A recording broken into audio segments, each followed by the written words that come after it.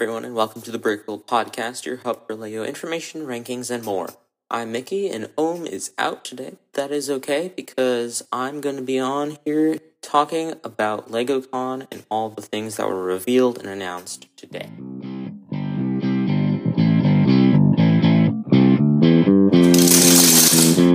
We started out with them revealing 3 of the new collectible minifigures Series 23 figures. We got the boat captain costume guy, the reindeer costume, and the cardboard robot costume.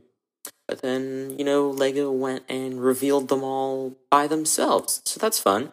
So this is Collectible Minifigures Series 23, celebrating 90 years of LEGO. And what's interesting about this is, I believe it is Series 18, this is also a costume-themed one. So you have a couple different things. You have turkeys, a knight, a dragon, a wolf, a nutcracker. There's a lot of Christmas costumes, which I think is interesting. Pieces that I noticed that would be useful in other usages.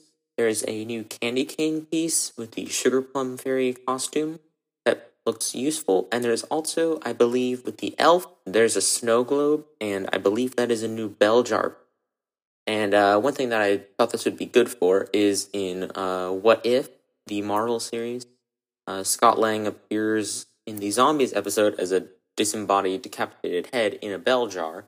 And whenever different mock creators or LEGO artists have been mostly they're making CMF series of What If, they always include a new bell jar piece that minifigure head could fit inside. And this looks like something that would fit that criteria. Perhaps we could probably get some good usage out of that, or maybe that could be something we see in the future in the potential LEGO Marvel Zombies, because we know Marvel Zombies is a spin-off show, so perhaps that LEGO will make some sets for that, and Ant-Man will be in a disembodied head, who knows? So it's a pretty good series, not really my favorite. Another interesting thing that was revealed was this next series. This would be Series 5 with the Mario character packs, and these retail for $6, which is, I believe, a price increase, and that makes sense, as these are all much larger characters than have been seen in the past. I do believe that these have stopped the trend of the Mario character packs coming in blind bags, and now they come in blind boxes, similar to the Mario packs. Looking at these, there's only 8, which is kind of sad. That's kind of a low number. It's fine because all of them have much more detail put into their builds and as well into their bases. My favorite ones are either Baby Yoshi or the Waddle Wing, who kind of looks like a flying squirrel, which is pretty good. But I like them all. They're pretty cool.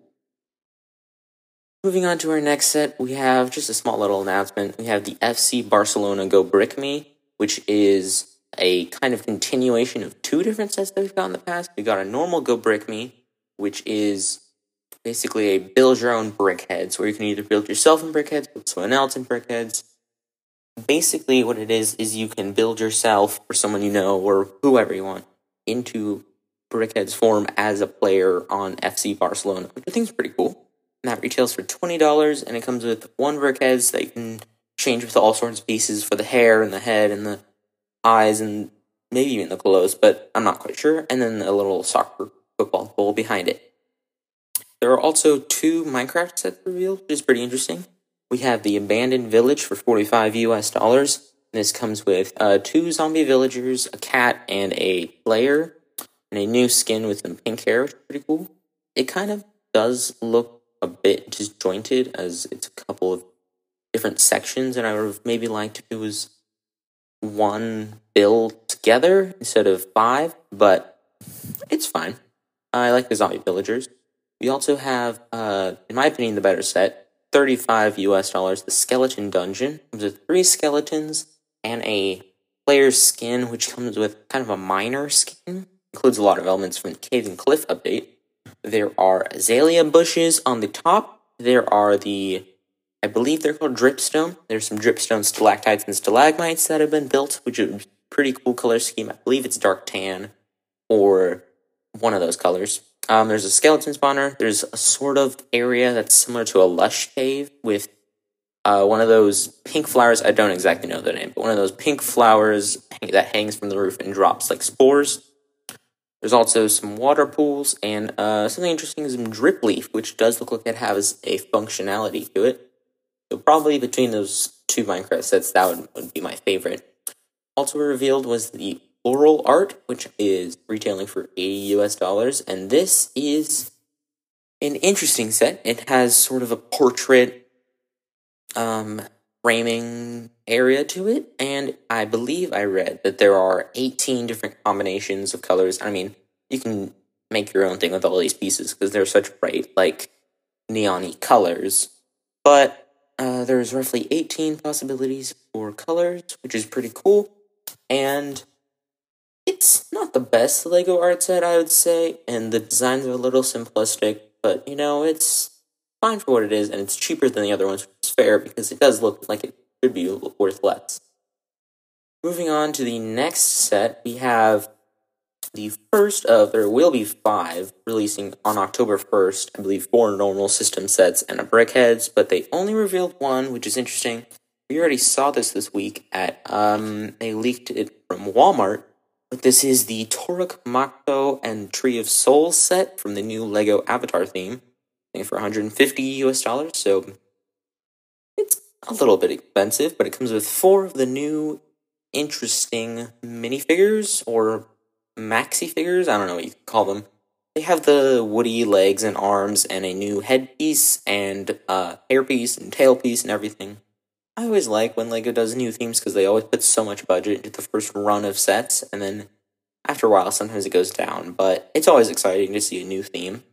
This comes with pretty much 3 distinctly separate builds. You have a big tree with some whip pieces, and that is the Tree of Souls. There's some pretty good building structures. Kind of looks like a slightly bigger Whomping Willow in its prime day. There's sort of a landscape build in the back that has an archway and some floating rocks and mountains. And there is, of course, a large Toruk Makto, or what is called the Leonopteryx, I believe it's called, which is it kind of reminds me of like a build from a Ninjago dragon, which is interesting. I think this set really distinguishes what will set this theme apart from the LEGO Star Wars theme, and that is that instead of focusing on the vehicles and the kind of the more military aspect, the lab aspect, well, that could be another sense. This is representing what is basically, dare I say, the only thing remembered from the Avatar movie, and that is the world building and the landscape and the visuals, and kind of representing that into a LEGO form, and that is what is important with this theme. And hopefully if they can find enough things to replicate in LEGO form, then this will be a successful theme. We also had 2 90th anniversary LEGO sets revealed, and first of all, there was the Lion Knight's Castle revealed, which was retailing for $400 US, and with 20 minifigures. This is a pretty large set, pretty cool. It kind of folds out into a kind of more wall-like system with a, like, I believe goes up to like 3.5 feet wide, which is pretty large. Because of the portcullis drawbridge, that if you're on the drawbridge when it closes, then it will actually drop you in a dungeon. There's so many references to Forestmen and the Black Knights and the Falcon Knights and so on and so forth. But what I also like is that it can fold up and it will actually close completely, and everything fits together. No broken seams anywhere, no dead ends. The interior is a bit lacking. I would say the only reason the interior is lacking is that it is thin, and that is to be able to give it this maximum size. It's a pretty cool set. I believe we saw it in the Back to the Future DeLorean Time Machine promo video, which is pretty interesting. There's some cool mechanics, some cool details. I like the dungeon on the bottom. I like all the angles that it has made. I like just all the details. I also like the very narrow slit windows that are very, accurate to the medieval times, and how it had a much larger window than you could be fired upon by arrows and such. So yeah, it's pretty cool. I do believe you have 3 factions in this one set, which is pretty cool, along with some basic civilians. You have 2 Forestmen, which is pretty cool. Actually, maybe 3 Forestmen. You have the Lion Knights, you have a couple of those. And then you have the Black Knights, which is pretty cool. I do believe there is a Monty Python reference in there, but I'm not sure yet. I will figure that out. There's a wizard, who I believe is Magisto, which is pretty cool reference from that. Overall, pretty cool set. This did win the fan Lego Ideas vote, which is pretty cool. A lot of people are going to say, oh, Bionicle should have won, but I think Castle's fair because we haven't gotten anything Castle since, other than that Creative 3-in-1 set last year, we haven't gotten anything Castle in a while, since, I believe, 2013, when the reboot theme was happening. I mean, I guess you could say Nexo Knights, but that'd be unfair. The other 90-year anniversary Lego set, which is personally my favorite one between the two, is the Galaxy Explorer, which comes with 4 minifigures for $100 US, and this is basically a modern redo, a modern remake of the original Galaxy Explorer, which was set number 497, or maybe it was 4097, not quite sure on that. And here they actually have done the set number so that it's 10497, so it's kind of mirroring that. I forgot to mention is both the Galaxy Explorer and the Light Knight's Castle have this very cool box art that is similar to their original box arts of the more classic Lego themes. The Galaxy Explorer, I believe it was said at LegoCon that this is 1.5 times bigger than the actual original set, and what's cool is that the designer has made it so that you can rebuild the set into either the original size, this bigger size, or an in-between size, which is pretty cool. It has 2 cockpit areas. There's a cockpit area with seats for all 4 minifigure astronauts. There is a area with a lab and also a bed area, which is pretty cool. And there, in the very back, there is of course a little area with a rover that has a descending ramp that can be pulled out and dropped down. There's also a cool little robot build that looks straight out of classic Lego, which is pretty cool. There's some cool prints. I haven't seen a sticker anywhere on this set. Pretty cool. So many cool prints for classic space consoles and symbols and stuff. That's pretty cool. Moving on, we have probably one of my favorite reveals at LegoCon. We have the Sanctum Sanctorum for $250 US with 2,708 pieces. What's interesting about this set is it has actually themed to 2 movies. It's themed to Infinity War, which comes with those Infinity War minifigures are Iron Man, Spider-Man, Ebony Maw, Doctor Strange, of course, and Wong. And then what's interesting is there's also minifigures for Doctor Strange in the Multiverse Madness, which comes with Scarlet Witch, Mordo, Zombie Strange, and Sinister Strange. I do think, while perhaps including Iron Man and Spider-Man were there to boost sales as terms of association, I would have liked maybe if instead of Iron Man and Spider-Man, Thor and Loki from Thor Ragnarok, because I do see that there are chairs in here that look very similar to the ones seen in that movie. But that would have been cool. This is probably the only set where we could have gotten those. And then I would have replaced Ebony Maw with probably either the Ancient One or Caecilius. So again, this is the set to include these minifigures in. If you were going to, I would probably go Caecilius because we've never had him. It's a modular, which is pretty cool. Continues the theme of modular Marvel sets that was started with Daily Bugle and seems to actually be a theme now. I hope that the upcoming $500 Lego set, Marvel set that will be coming out later this year, will be a modular Avengers Tower to kind of continue this theme, but not for certain, so we'll see what's up with that. This is a great set. There's lots of references, some cool functions. One of my favorite things is they have different pieces of the wall that you can take out and swap with these portals everywhere. There's one with Gargantos, just an open portal, and then there's just a blank wall, which is pretty cool. It's also a way to kind of access the interior, which is pretty cool. So again, modular, super cool. It's much bigger than I thought it was going to be. I thought it was going to be 1 story shorter, that they're going to try and omit a story in order to bring down the piece count, bring down the price, but it seems they have everything, and I think it's a fair price. I think it's some good minifigures, even if they could have been better choices, but what they have is good. The Spider-Man suit, really good with the arm printing and dual molding and stuff. Overall, really good. And then we're going to go over to what many people was their favorite reveal. We have the ATTE Walker, $140 with, I believe, 8 minifigures. You have 3 battle droids, a clone gunner, which is interesting, 3 212 clone troopers, and of course, a Phase 2 Commander Cody, which is kind of crazy.